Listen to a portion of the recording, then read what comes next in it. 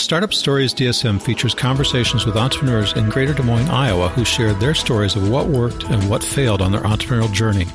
This podcast is produced by the Greater Des Moines Partnership.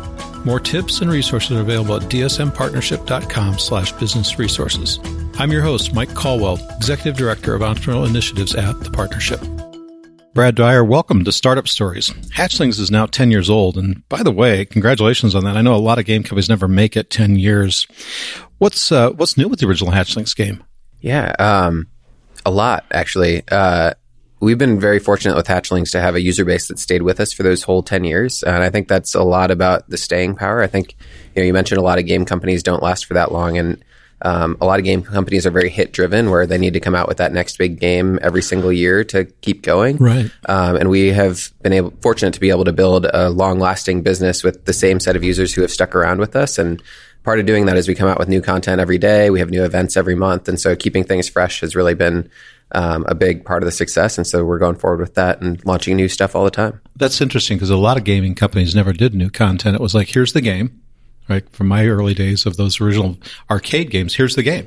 And it never changed. So yeah, you'd get bored after a while. And it's mostly recently that people are adding content on a regular basis. That's interesting. You were doing that 10 years ago. Yeah. So we come out with a new egg release every single day. And we've been doing that now for 5 years. Before that, it was a weekly content release. And what we found out was the more content we release, the more people play every day, and the better that is for our business. Yeah. For the listeners, the Hatchlings is an egg. It's a find the Easter egg kind of game. And so new eggs every day. The egg art is fascinating to me. You've had a number of artists work for you, and I've seen some just beautiful artwork in those. Yeah, that's actually been one of the most rewarding parts about running Hatchlings is that we can support all of these artists. So we've been doing a guest artist program for the last couple of years. And a lot of those are local artists that are doing illustrations for the game on a one-off basis. And some of those have, continued on. If we get great artwork, then we're happy to give them more work and keep supporting the arts. It just occurred to me, you do a lot of really cool stuff to support charities. I saw the other day you were supporting another one. Have you ever thought about doing an art sale, a Hatchlings art sale? I think I'd buy one. I could see a little 12 by 12, nice little frame, and have all the proceeds go somewhere, because there's some really special art. Some of those pieces would be worth a lot. Yeah, that would be really cool. Physical products, though, are really hard, as you know. So like that doesn't scale. If you're selling one item to one person, that's really hard to raise a lot of money. But we have had a lot of success doing like online fundraisers. So we were able to raise $12,000 for Pi 515, which provides tech training to local like refugee kids and underprivileged kids in Des Moines. And so that's been really cool to be able to leverage our global community to make changes right here at home. Yeah. So you launched a new game not too long ago called Puzzlings. Tell us what Puzzlings is, and then how's that going? Sure. It's a jigsaw puzzle game. It's been over 2 years now since we launched that game. And it's been interesting that is another game that we have launched that has had long success of retaining users.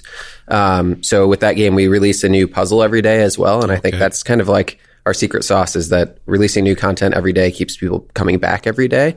And so we now have just about as many users in Hatchlings or in Puzzlings as we do in Hatchlings. Wow. And so that's a big opportunity for us going forward. We're going to try and grow that revenue base to match Hatchlings as well, so that we're not so lopsided on the one game. Right. It's interesting. The daily content thing would scare most entrepreneurs. I just think a lot of people that are first-time startups, they want to build it once and sell it forever. That's the mantra of recurring revenue. And you're basically building a company that needs touching every day of the year. And yet, if you build the right processes and mechanisms, it could be straightforward. But I can see where it scares some people off. It's interesting to kind of look at what we do as like the tech side of things is building a content management platform. Basically, we're building a way for us to release this new content and get longevity out of it. And then we also have the content side that is producing stuff to go into that content management system. So it's really like a horizontally, vertically integrated model where we're doing both sides of that, and then, building one product for the users. And the users don't really, I think, understand that like overall machine that we're building necessarily. They just know that it's fun and they get new stuff and get new features and that things keep going. Yeah, but that's what it's supposed to be. I mean, to me, if you're a consumer, I don't really want to hear how hard it was to do something or how complex it is, or, I mean, unless you really geek out on that kind of stuff, it's just like, okay, it works and it was really enjoyable. Great. Thank you. Yeah. They don't need to look behind the curtain necessarily. Don't need to show me what's behind the curtain. Exactly. So how's the company changed? Hatchlings, I mean, how's Hatchlings changed the last couple of years? You started traveling a while back and you changed the way you ran the company when you were traveling. Can you talk about what you did? Yeah. So I think one of the biggest things for me has been trying to figure out how to make myself not as integral of a component to the company. So there's several reasons for that. And one of those is just like if I get hit by a bus, I want to make sure that the company is going to be able to continue on and go forward. So that's kind of a longer term plan for us and something that we've been working towards. So so the goal is over the next year to move somebody else into the CEO position. We have a lady who's been working for us that's like our goal for her is to move into a leadership position. Right. And then we're also hiring developers to take over a lot of my programming work that I've still been doing, so that basically it frees me up where if I got hit by a bus, the company hopefully wouldn't even blink. Yeah, it's important. Continuity of business is a big deal. As people grow startups, it's something that when you're really just a startup, you would never think about that. Most people wouldn't, but especially as investors, as an angel investor, I definitely want to think about the continuity of the business because it's founders matter. When you were the only coder for Hatchlings, that was kind of a bad place to be in the investment. Not that you took investors, but as an investor, that's a bad thing. Yeah, and not only that, but as employees, I think that gives them a lot more, confidence and job security, and decreases the stress level knowing that there's not this one key component of the company that could go away at any day. Yeah, if you change your mind, it's all done. Well, and I think also people want to know there's someplace to go if they want to move up. Some do, some don't, but it's nice to know. I mean, I think what you're doing is great to try to expand it out. You just finished up Hatchlings Game Jam last weekend. What was your goal? Why did you do Game Jam? Yeah, so initially, it was kind of a selfish goal. We were trying to hire a developer, and what we realized was we haven't really developed this pipeline of people that we have ongoing relationships with. So when we decided we wanted to hire a developer, we didn't have, a group of people to go to and be like, hey, like we've known you for X number of years and like we have this opening, like, are you interested in joining us? A lot of that community didn't even know that we existed, much less like have like this like burning desire to come work for us. So in realizing that, we started thinking about like, okay, how do we go about expanding out the technical side of things? And, we did a lot of the traditional things, which were putting out job listings and going out and trying to find people. And that was really, really hard. Like we had 150 candidates come through the door. 75 of them just seemed like scattershot. I'm applying for every single job in the entire country. They had no connection to Iowa. They didn't write a cover letter. It was just like they could have been submitting their resume to every single company in the country. Right. And then from the rest of those, we narrowed it down to 15 people that seemed like good candidates to interview.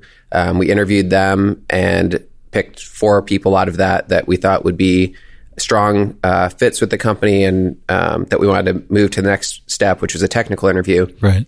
And from that, we only had one that we were interested in pursuing, and he was way outside of our price range. And so we went back to the drawing board and we were like, okay, so if we're going to start this process again and keep looking for somebody, we need to do something different than what everybody else is doing. And so we initially came up with the Game Jam as a way of getting a whole bunch of people to know about Hatchlings and who we are and that we exist and that we're a fun group of people to work with. Right. So that was the initial like thought process. And then it just kind of snowballed into this huge sort of undertaking where, it's taken up a majority of our time for the past 3 or 4 weeks just planning this thing. Right.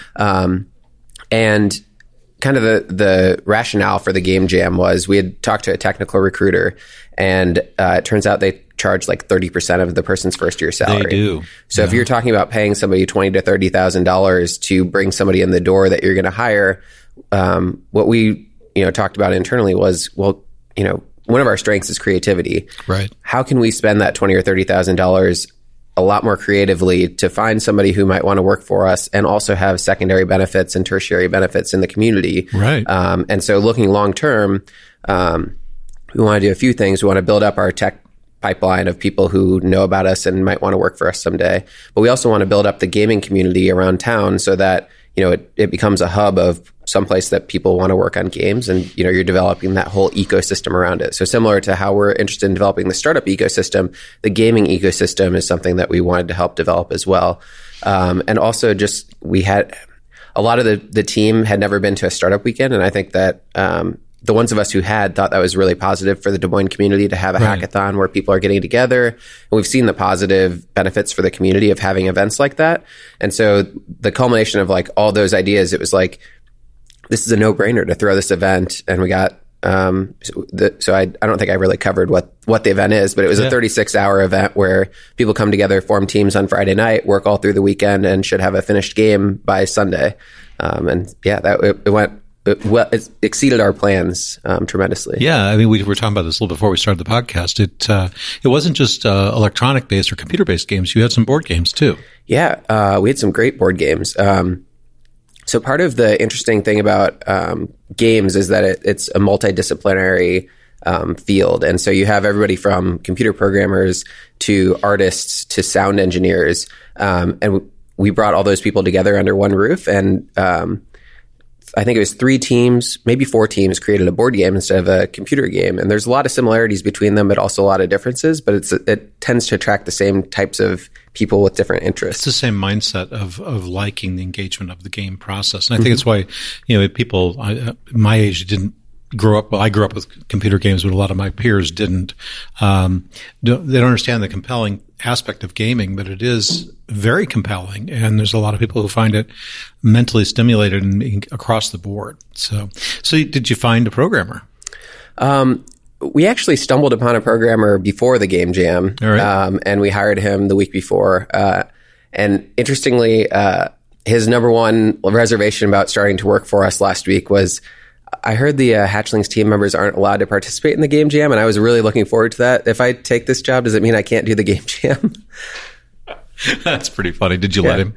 So I participated too. We told him he could participate, but he wasn't eligible for a prize as a Hatchlings team member. And I think he had a lot of fun, learned a lot. So half of the team was focused around him as the developer of one game, and the other half was around me as the developer of another game. And we both came up with our own games over the weekend too. Nice. So that was kind of fun. Nice. Well, it's interesting because a lot of startups are dealing with how do I find more resources. We got a little bit spoiled in that right after 2008, there were a lot of people on the street looking for a job. And then even after that, a lot of people were nervous about jobs and companies were still struggling. So there were a lot of people that are candidates for jobs. And now we're in a full economy situation where you're not going to go out and find the people you need. You just aren't. And companies are having to adapt to new ways of bringing on people earlier that are not as fully trained and doing a lot of the training themselves. I mean, look at AI. There's not enough AI people by a factor of 100 to go around all the new AI jobs that are being created. So we're going to have to train and educate those people. Do you do things like that at all? Are you looking at how you take somebody that maybe doesn't have all the experiences and bring them to a level you need? Yeah, that's something we're still trying to figure out. But it's been interesting going through this process. The guy that we ended up hiring had less experience than we thought we were looking for. But he has such a high ceiling and he's such a quick learner that I think he's going to get there really quickly. He's kind of a non-traditional candidate. It was somebody that a lot of other people overlooked. And he was just kind of here in Des Moines, and I think it helps that we're a games company. And so one thing that we figured out is we want to really look for people who Hatchlings is their dream job. They're not just like a mercenary looking for any sort of programming job or the programming job with the highest salary. They want to work for us. Right. And we feel like if we can find those people, we can invest in them over the long term because we can have confidence that, if we give them an engaging work environment, that they'll stick with us for a long time. Yeah, and that's been proven over and over. It's, salaries do matter, but it's not what keeps people there. I mean, it's if they're engaged and enjoying what they're doing on a team they like, the likelihood they're going to look at an offer coming across the table is very, very low. So you had a call for Games for Good when you put this out. How do you feel about the result? Yeah, so that was actually something that the Hatchlings team came up with. I wasn't really involved in that decision, so I don't know why they came up with that. I think it was spawning around that, those secondary and tertiary benefits that we were talking about. Yeah. I think one of the things that they were thinking was, if these games could have some deeper meaning or something like that, that could be another one of these secondary benefits. And I was kind of skeptical about that at the beginning. I was kind of brainstorming, like, what would be a game for good? I didn't really necessarily have any ideas myself. But I'm really, really happy that we did that because we had a couple games that really were like they took that theme and ran with it. So actually the winning game was an Alzheimer's simulator. So you walk into a room and there's this shadowed silhouette of a person, and the concept of the game is that you have Alzheimer's and this is somebody that is from your life, but that you don't remember. And so the point of the game is you have to go around the room and you're reliving memories from your life, and you have to piece together who you are and who this person is. Oh my gosh. And so it really, like, I was choking up playing this game at the end of the weekend. It like really puts you in the shoes of somebody with Alzheimer's. And I think their vision for it is to partner with like the Alzheimer's Association to use it as a way to help them explain to family members, what their loved one is going through, but also to help inspire people to give donations to help cure that disease. So they kind of exceeded your team's expectation on Games for Good. Yeah, absolutely. There were several games that had, this kind of underlying cause that they were trying to either bring attention to or try and help alleviate. Nice. That's great. So you said that the one game that won the recognition top honors was Alzheimer's. Were there any other awards for any other types of games? Did you have categories? How'd the quote unquote, I hate the word winners in one regard, but I love it in another. How was it? So we kind of struggled with that because there were so many great games, and we left it, we didn't really know what we were going to get at the beginning. So we kind of left the categories free form. Okay. And what we ended up with during the judging was the thing that we could all agree on was we came up with 3 categories. We gave out the best game for good, which went to a board game. It was called Ew Gross. And she made this game over the course of a weekend that was a trash collecting game. And it was about like recycling and, collecting trash out of like ponds and that sort of thing. And it was a really fun game that we had people come in on Sunday to try and demo the games, and there was like a line to try this game because everybody was having so much fun playing that board game. And then we also gave out the best board game, which went to a guy that created a game. It was called Hive Mind, and it was like a beehive simulation game with cards and dice. That was also really fun. That game was so well developed that I think that he could just package that and sell it right now. I asked him if he was going to continue on after the weekend, and he said, yeah, he's going to look for a publisher to actually make that into a real product, which was pretty cool. Wonderful. And then we gave out the top prize, which was best game overall, and that went to the Alzheimer's simulation game. Nice. So are you going to do Game Jam again, do you think? Yeah. I should never ask that. I asked Ben Milne if he was going to do Monetary again right after he got done, and he just kind of looked like, you're so worn out after you do something like this. It's like the wrong time to ask somebody. Yeah. But I think EB has already said that she wants to do this again next year. I think, so it's hard on the one side because it's almost like we're too hungry to eat, right? I mentioned that one of our motivations for this was to hire a developer. And the reason we need a developer is because we want to do more things than we can. And so spending so much time on an event like this is almost a distraction from our core mission. But it's a more long-term play where we're trying to develop those relationships so that in the future we're able to do a lot more things and hopefully can develop that community and develop the company more. And I think, like I said, our expectations were exceeded, and I think that it would be silly of us not to do this again. I think it really helped build our brand. It helped build awareness of the company. And we had several people who had so much fun at the Game Jam that they even applied for a job already this week. Nice. So. Well, and it is the challenge with, you can invest money, which is if you have the money, it's easy to write the check, and you can invest your own time, and that's a lot harder to invest. But they're both investments, right? You're still investing. Yeah. And rather than writing the check for one person, you're investing in building an ecosystem that will keep paying back. Yeah. As a startup, I think we have to really figure out what our leverage is, and oftentimes it's not money. There's always going to be companies who can write a bigger check than us. Yeah. So we have to be more creative about how we build our company and how we grow. Yeah. Well, and the funny thing is those people that write those big checks tend not to be the ones people want to work for. It's the mercenaries that are there and the people that say, I've got to just go earn the most I can for whatever reason. So changing subjects a little bit, you won a Golden Kitty Award from Product Hunt for your augmented reality app, Magic Sudoku. Why did you build that app? I'm just kind of a naturally curious person, and I like to build new things and experiment with new technology. And so last year when Apple announced their AR kit, which is their augmented reality library, it just kind of got my gears turning about, what could be built with this? How will this change the way that we interact with computers? And so I went through this brainstorming process last summer of what could I build with this that would be really cool? And I ended up coming up with this idea to build a Sudoku solver. And the reasoning behind that at the time was just, it was the intersection of like, what is now possible that wasn't possible before, and what am I capable of building? Sure. And so it was a mashup of computer vision, machine learning, and augmented reality. And it ended up taking the world by storm almost. Yeah, you did, because I was sending you. I have some press clipping systems, digital ones out there, and you were getting hits all over the world. Yeah, we got featured in Fast Company. We got to the front page of Reddit. We were the #1 post on Imgur. We were on 9gag, like all these, and then not to mention all the tech websites that I read that covered it. Right. It was a whirlwind of like a week or two where we were just you like had your all over 15 the place. days of fame versus 15 minutes. Yeah, it was crazy. So the video demonstrating the app got viewed over 5 million times. 5 million. Yeah.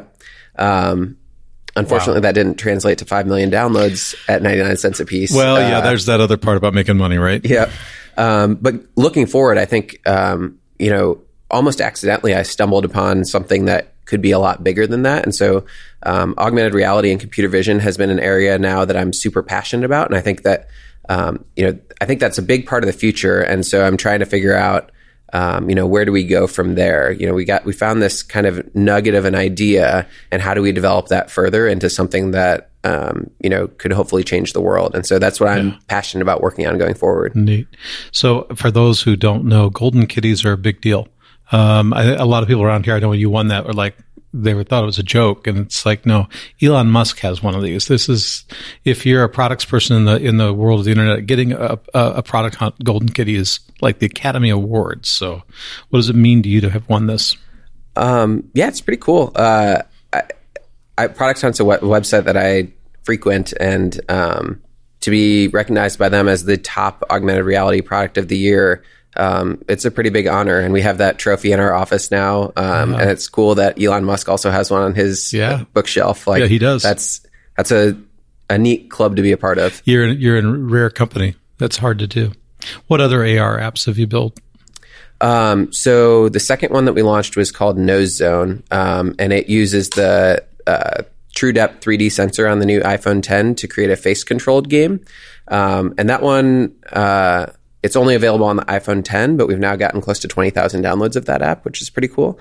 We have one in progress called Facelings that is kind of Snapchat-esque, where you put these face filters on your face and it can turn you into different animals, and it uses the 3D sensor so that, like if you raise your eyebrow, the face of the animal also raises its eyebrow. Nice. So we're looking at potentially launching that sometime soon. And then I've also been doing some more experimental tech demos and just kind of releasing videos on Twitter, to kind of get a feel for the technology. And, I use it as a way of brainstorming. Sure. Instead of writing something down on paper, I'll just go and explore in a code base and figure out what cool things I can do. Neat. So there were a lot of announcements out of Apple at the recent developers conference around AR.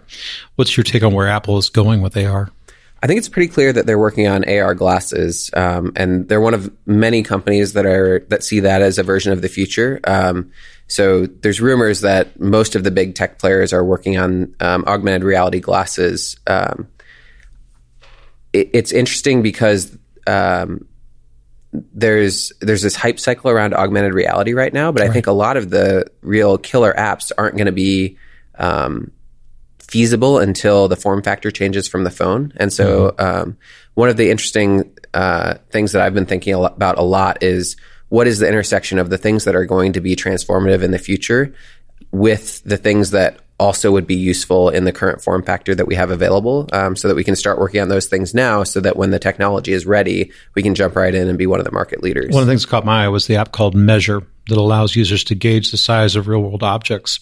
It sounds like a really useful technology to have in many environments. Is Measure something that can be used from within other AR apps? Measure is interesting because last year, besides Magic Sudoku, one of the other apps that got a ton of attention was a measuring augmented reality tool. Yeah. And so they made a strategic mistake of, the week after Apple announced their new developer kit, they released a video of this measuring tool. And the problem was, by the time the software became available to the general public, 5 or 6 other people had copied that app, and so they flooded the app market. And it was cool because it was a use of Apple's technology that it didn't seem like Apple had imagined. Somebody else saw what Apple had built and then built this really cool app on top of it. Right. You know, they figured out that it was accurate enough that it could do measurements in three-dimensional space.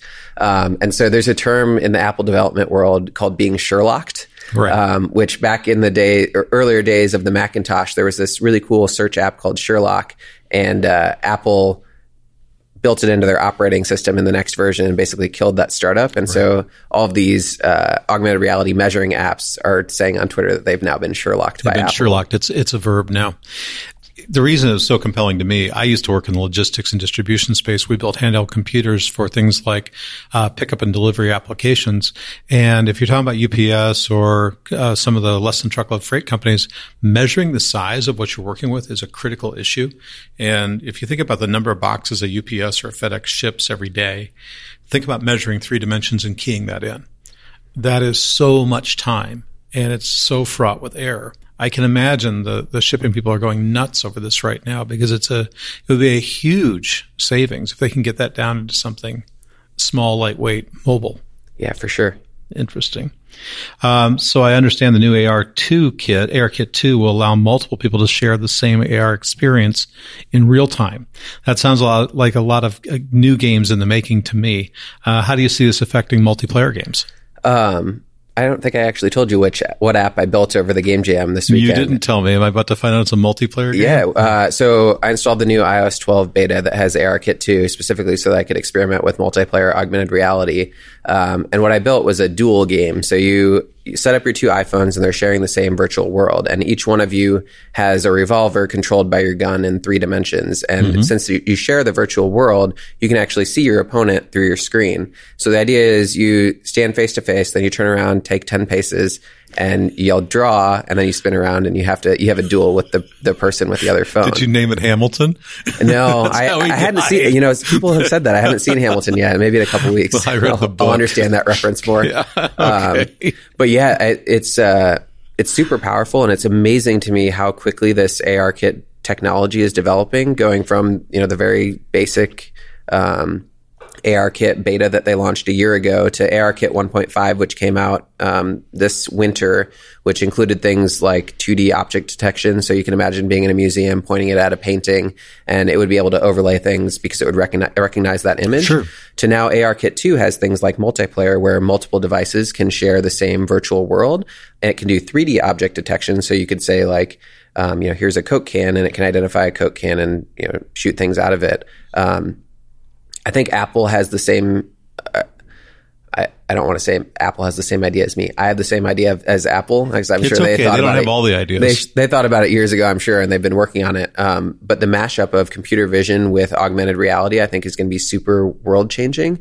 And it's amazing to me how quickly that field is developing. And 2 years ago, if you had shown me one of these apps, even as a somebody who tries to stay on the forefront of technology, I would have told you, I would have been like, that's fake. There's no way. Like, we're just not there yet. We're not there yet. But we've gone in the course of 2 years from not being possible at all to having a team of PhDs release a research paper on some of these machine learning, augmented reality, computer vision things to now it's productized. And at the Game Jam, I was working on downloading computer vision models that use neural networks to do things like 3D object recognition in the real world. So you can now, your phone is now learning what it is looking at, and it's going to change everything. I mean, if you just look at one of the things that I think is going to be most transformative for society, which is self-driving cars. Right.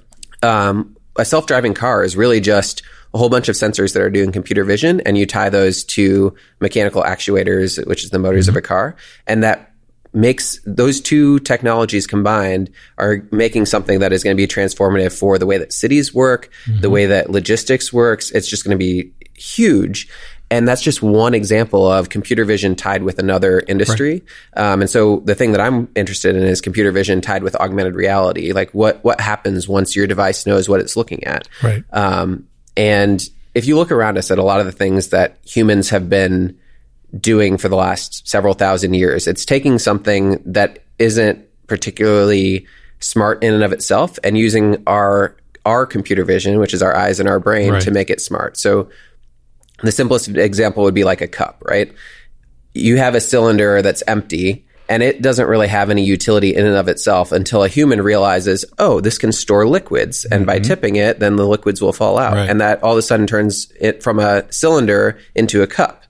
And so the way that humans make things smart is by looking at them with their eyes and using their brain to determine what features it can have. And now that computers are understanding what they can look at, we can give objects more abilities by recognizing what they are and interacting with them. Right. And to the point of objects interacting with objects via AI. Yeah. So I guess that's kind of like my takeaway from Sudoku is traditionally we make things smart by putting a microchip in them, right? Your smart thermostat is a thermostat with a microchip. But if you look at Magic Sudoku, what it's doing is taking a piece of paper, a Sudoku puzzle, and making it smart, not by putting a microchip in the computer, a microchip into the Sudoku puzzle, but by looking at it with a camera that understands what it's looking at and using software to make it smart. I was going to ask you where you see things going, but I think you just laid it out for us. Any other things in this whole AI or AR space that we need some more acronyms to start with A, by the way. Yeah. But in the AR space that are interesting you? Yeah, there's a whole bunch of them. I don't think I necessarily want to go into all of them, but I think making dumb things smart with computer vision and augmented reality is going to be a theme of the next couple of years for me. And I think there's 100,000 ideas out there already. I mean, this is an area where I think startups have to start looking because there's only so many business apps you can write. I mean, there's only so many things, and a lot of things that are getting written are the rewrite of something from 10 years ago. Yeah. And it's time to be looking at some new ways of solving. So to me, it opens some new doors. Have you seen what Boeing's doing with augmented reality in their manufacturing facilities? I've seen a couple different variations of it, and that absolutely fascinates me because the highly complex assembly is a major issue point. Yeah, they I don't know if it was a research paper or an article that they came out with where they were using computer vision and augmented reality to help the people on the factory floor correctly wire aircraft wings. So it would label which wire was supposed to go where. Yes. And that's a technology that can save lives. Right. It is. It absolutely can save lives. What are the current limits on AR from a developer standpoint? Some of them are hardware limits and some of them are software limits. So there's a rumor that the new iPhone this fall is going to have a LiDAR system where it's going to use lasers to get a 3D model of the room. So right now, all of the augmented reality stuff is based on just a camera and using machine learning to kind of create a rough 3D model of the room around you. Right. Once they add in hardware, it'll make it a lot more powerful. So right now, ARKit apps basically can only detect flat surfaces. You can only interact with the table or the floor or the wall. If they add that hardware in, it'll be able to do 3D scans of things, and you'll be able to interact with the world in much more granular and realistic ways. So I think that's going to be, on the hardware side, that's the next step. And on the software side, if you follow the computer vision research, that's a field that every week there's a new paper coming out of computers that are now able to do something that they weren't able to do before. Absolutely. I'm trying to follow it. I can't keep up. I mean, seriously, I can't keep up with the reading. I don't think anybody can keep up. It's just moving so fast. And that's so cool to be in the middle of that because it's not very often that computers are able to do new things. They're able to do the things that they're good at doing better oftentimes, and they're applied to new verticals. But computer vision and machine learning is a field where, computers used to be good at dealing with numbers, right? They could do calculations, and then they got decent at doing like text. They got a lot more powerful with the internet. And now that they're able to do things with images and start to understand images, and they're starting to be able to look at text and understand like sentiment analysis from that and do pose estimation on human bodies, like they're able to, it's enabling new fields that computers can interact in, and then you combine you combine that with every single vertical, and we're almost in this new computer age. We're back in the 90s where the internet was this new thing. Now it's computer vision, and applying that to everything is going to change. We're back in the early 80s when mobile computing became a thing. I got to be at the beginning of that revolution, and it was life changing. So let's rather than you and I geeking out about digital LiDAR, because I could go there and the audience would probably kill us, I want to open it up to the audience for questions and see if there's any questions for Brad. Along with all your skills in the computer world, where you're very good at business, you've done a very good job with your business. Where did you learn your business skills? my parents have told me these stories of when I was a little kid. And I feel like the seeds of entrepreneurship were already like planted way back then. So I remember, I've heard this story of my uncle had his wedding in Washington, D.C., and I was probably 5 or 6 years old. So I don't remember this. I remember like secondhand. And we were going to park at a parking meter, and they didn't have any change. And I was the only one with change. I had quarters. And I recognized that supply and demand was a thing. I had quarters. They needed them. And so the value of a quarter was more than 25 cents. So I sold them the quarters for, I think it was $2 or $3 a piece. Oh, my gosh. My parents were not very amused. But I mean, in retrospect, that was a very shrewd business move. So buy low, sell high came to you at an early age. Exactly. And I remember, I tried to start an arcade in my basement. That one didn't work so well. There wasn't a lot of foot traffic going through my parents' front yard. Right. I started a web design company when I was in junior high. And that actually was kind of the genesis of all the computer stuff that I've been doing. So, I've figured I didn't know how to program, but, I figured I could figure that out. And on the internet, nobody knows that you're 13. So I was on these web forums, and I just put out there like, hey, does anybody need a website done? And I started out doing it for free, and very quickly started charging people for that. And that web design company all throughout high school ended up doing work for companies like PAX TV. I did an online version of one of their game shows. I worked for a custom motorcycle company doing their website. I did a mortgage calculator for Charles Schwab when I was in high school. Did they know you were in high school? No. So I actually got matched up with this. They would have freaked out. Their compliance person would have freaked. Yeah. I got matched up with this guy in South Dakota who was really good at getting clients, and he would just farm out this work to other people. Sure. And I think he was charging like $200 an hour. He paid me $100 an hour. He made that $100 difference, and it worked out for everybody. That's a riot. Going back to your apps, and you update the content every day, which is wonderful in one regard. But one, how does that keep people? How do you keep people from getting irritated if you're kind of bombarding them? Does it bother them, or is that what they're after? And I guess two is there any issue with, I don't know, if it's fraudulent, or how do you make sure it's kept in synchronization with what today really is today? Sure. I think the first part of that question was on the technical side of things, right? Of how do we actually push those updates? So most of our games are web-based, and so it's a lot easier to push updates on web-based stuff. For our native mobile apps, we've actually built a system where we can pull updates from a server. And then you asked about how do we prevent users from just changing the timestamp. The content gating is done on the server side, and so even if the user sets their clock forward, they're not able to like jump ahead and get tomorrow's content today.